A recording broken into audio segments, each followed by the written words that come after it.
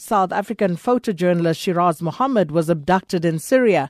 Mohamed was in Syria as part of the foundation's rescue team members to take pictures of what was happening in the country. Now, Gift of the Givers has for the past 4 years been giving humanitarian assistance to the tune of about 150 million rand to the people of Syria. Its founder, Dr. Imtiaz Sooliman, joins us on the line now to tell us more about the situation. Dr. Sooliman, good morning and thanks for your time. Good morning, Sakina. Dr. Sooliman, if you could just start by explaining to us exactly when and how Shiraaz was abducted. It was on Tuesday, 6 days ago. It was his last day inside Syria.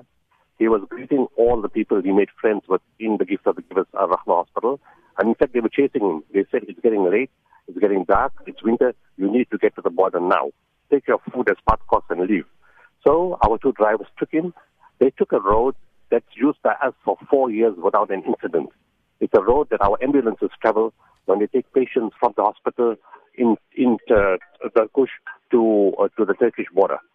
And they went on the road, and when they passed our second hospital called Al Hilal, it was at that point that two cars crossed in front of them, stopped them, and got out. 6 guys with guns got out. They came to the car. They put the gun not on Shiraaz, from what I know, but on the Syrian drivers.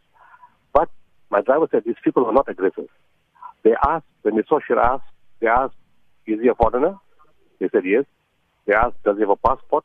They said yes. They asked, is he a Muslim? They said yes. Then they blindfolded my drivers and took all 3 of them, both the 3 cars, to a place about an hour away. When they stopped, they took them out, removed the blindfolds, and the Syrian drivers were brave. They asked these people, who are you? They said, we represent all groups. Now, nobody represents all groups, so that was confusing. Secondly, they asked, where are we? They gave an exact location of where they had taken them. Thirdly, they said, you can go.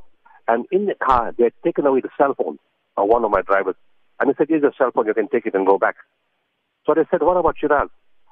They said, look, please don't harm him. We South Africans and South Africans have helped us a lot. They said, no, all we want is to clear a misunderstanding. We'll bring him back after 2 days to the hospital. And that was the last. They never asked for ransom. They didn't say we want money, we're going to harm him, nothing. They just said clear misunderstanding and bring him back in 2 days. But now it's 5 days gone. So have you heard anything more? Are there any indications of where he might be held, who he's being held by? No, we know not. This is a different situation. This is direct contact. In the other cases we worked in the past, we had to work through witnesses and information.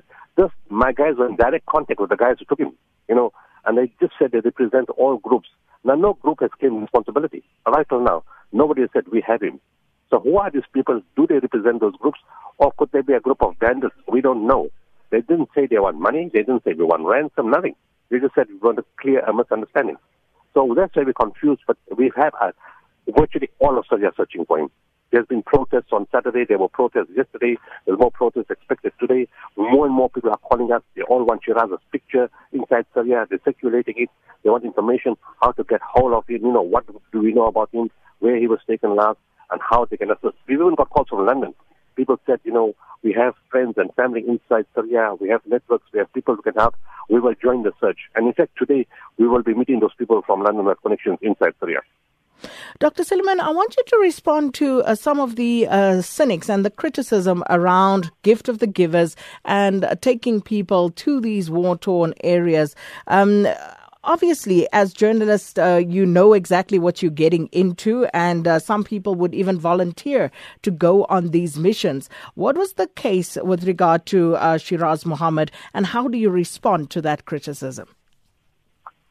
It's a professional risk. It's a professional hazard. When we take medical teams across, there's a chance we can die. That's quite normal. Everybody is an individual. He has intelligence. He has his own decision-making capacity. He discusses with his family, and he knows there's a chance he won't come back. Whether it's a doctor, a paramedic, a nurse, or a journalist, it goes with the profession. Like fire people work in the fires in South Africa, they can die in the fire. Doctors can die from HIV or from some kind of infection they pick up in hospital. It's associated with the job. You know what you're doing. It's your own decision. Nobody puts a gun to your head. Shiraaz actually was stopped by me on a few occasions to come into Syria. I told him no. And this time, after the fall of Aleppo and the evacuation took place, the country and the ceasefire came to play. It was actually relatively more safer now than in any other period. And it was at that point, and 4 years later, when we are so well established inside the country, with so many networks and so many people who know us from the Turkish border right inside. So we said, okay, he will be with our team. And actually, we only facilitated his entry into Syria. He wanted to go. We were not taking teams in. So we did him a favor because he's been asking for 3 years. And we said, finally, okay, you can go in now and go do what you love to do. You like to take pictures? Welcome. Go and do whatever you want. And that's what we did. And just a final question, Dr. Sooliman. How is Shiraaz Mohamed's family coping? Hey, finding it very difficult, Sakina. I get messages every hour. Please, we can't handle it anymore. We are devastated. How soon can you get him back? What's possible? Have you had any information? Are there updates? No, what more can you tell us? This is driving us insane. Those kind of messages, which are very, very understandable, given the uncertainty surrounding this kind of situation. Dr. Imtiaz Sooliman, thank you so much for that update, founder of Gift of the Givers. Dr.